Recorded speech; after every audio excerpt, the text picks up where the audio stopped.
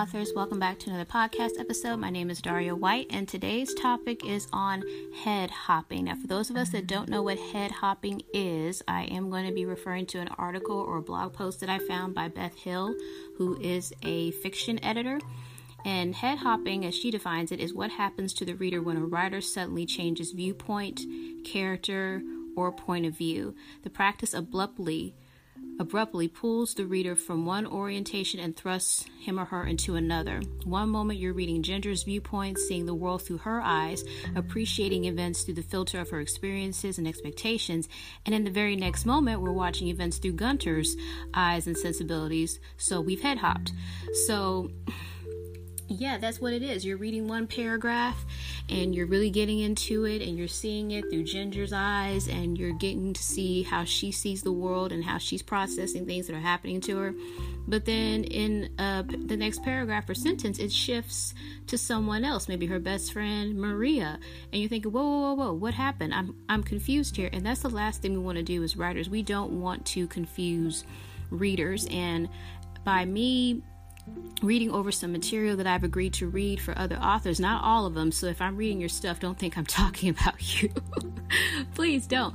But overall, I am seeing this, and I had to look it up because I know there is such a thing called omniscient point of view, and I'm referring to Ellen Brock's article. She's a novel editor, and she writes on her post, one of the biggest misconceptions about omniscient point of view is that it allows you to go into the viewpoint of another character in your story at any time. This is not true.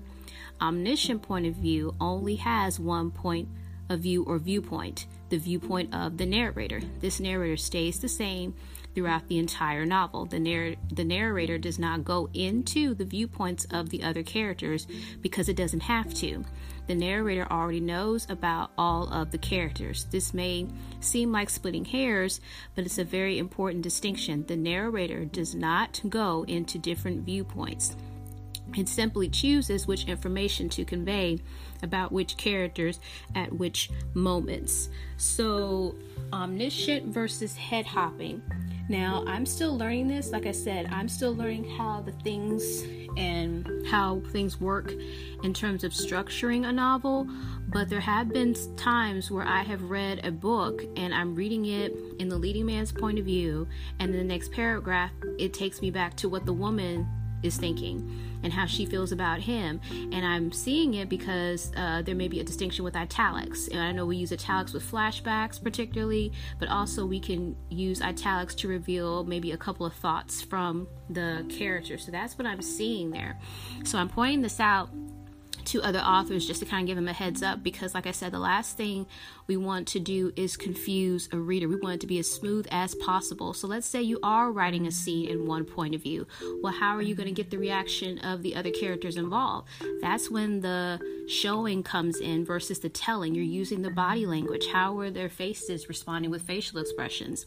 You know, how are they, again, their body language? Are their arms folded across their chest? Are they etching their eyebrows together? Are their nostrils flaring? You're using bodily reactions and other ways to ignite the five senses through them, even though it's coming from only one person in particular in that particular scene. Now, I have done this before, and I did ask, again, the editor on Twitter, Savannah, I asked the question about head hopping, and she advised that you don't want to do that in a scene. And I did see this on Beth's blog post as well, that you don't want to shift a point of view in the middle of a scene.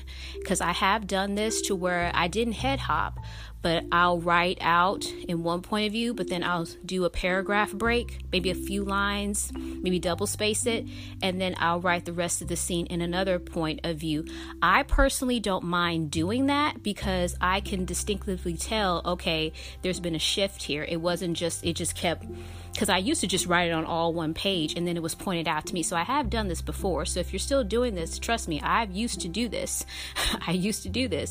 But now I'll make a paragraph break. Even though it's the same scene, it's in a different character's point of view. But I'm also seeing that that's not good to do. Go ahead and complete the scene or the chapter, and then in the new chapter or the new scene, go ahead and change it over to another point of view if that's the way your story is going. So in that case, whether it's a chapter break or a scene break, that's up to you. I did ask Savannah that, and she was like, well, when it comes to a scene break, she was just advising, do everything you can not to confuse a reader. Again, you want to make sure that they have the best reading experience possible. So if you feel like this may be confusing to the reader, or if your critique partner or editor is reading through it and they're pointing that out to you, then go ahead and make sure that you're not doing that. So like I said, I have done it, but I made sure there was a paragraph break, and I went and continued the rest of the scene, or I went on ahead and finished it, and then I'll use about 4 asterisks there. Some people use a single hashtag for a scene break, and then I'll continue it from the other person's point of view with the story. So again, as long as it's not throwing the readers off, and believe it or not, one book may be an exception to this. I would not recommend it, but I know there's an exception to these rules because there have been books that have been written with multiple points of view, and it just worked for that story. So sometimes it just depends on the story. There was one particular book that I read, and I only read it because I read a previous book by the same author, so I wanted to read the rest of her work. Well, this book was, I think, her first book, so compared to the one that I read and reviewed, she made massive improvements in her writing compared to the first one. So I read the first one, and there was a lot of head hopping between the main lady, the leading lady, between the main character and the male character, and I'm reading it, and it's all in the same paragraph. I'm reading the thoughts and his thoughts along with hers, and it, to be honest, while I kind of didn't like it bouncing back and forth, it was still a gripping story to where I finished the book.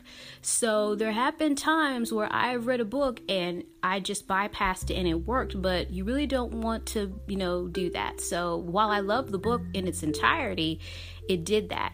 So again, make sure that you're doing your research with this so that you can make sure that your readers have the best experience possible with your material. You don't want reviews that say, okay, this author doesn't know how to write. They need to go back to the drawing board. What in the world are they doing? I got so confused. One moment I'm reading from James's point of view, then it went back to Ava, and then it went to Maria. Next thing you know, the mother-in-law shows up and she's moved back into town, and then it goes all the way back to the neighbor across the street. Fine. You don't want to do that. You don't want to do that. So again, I wanted to go ahead and discuss this because I am seeing it, and I just want to point that out that, again, as you're writing, make the necessary changes to make it stronger, to where it flows and it's nice and smooth. So I hope you guys have enjoyed this episode.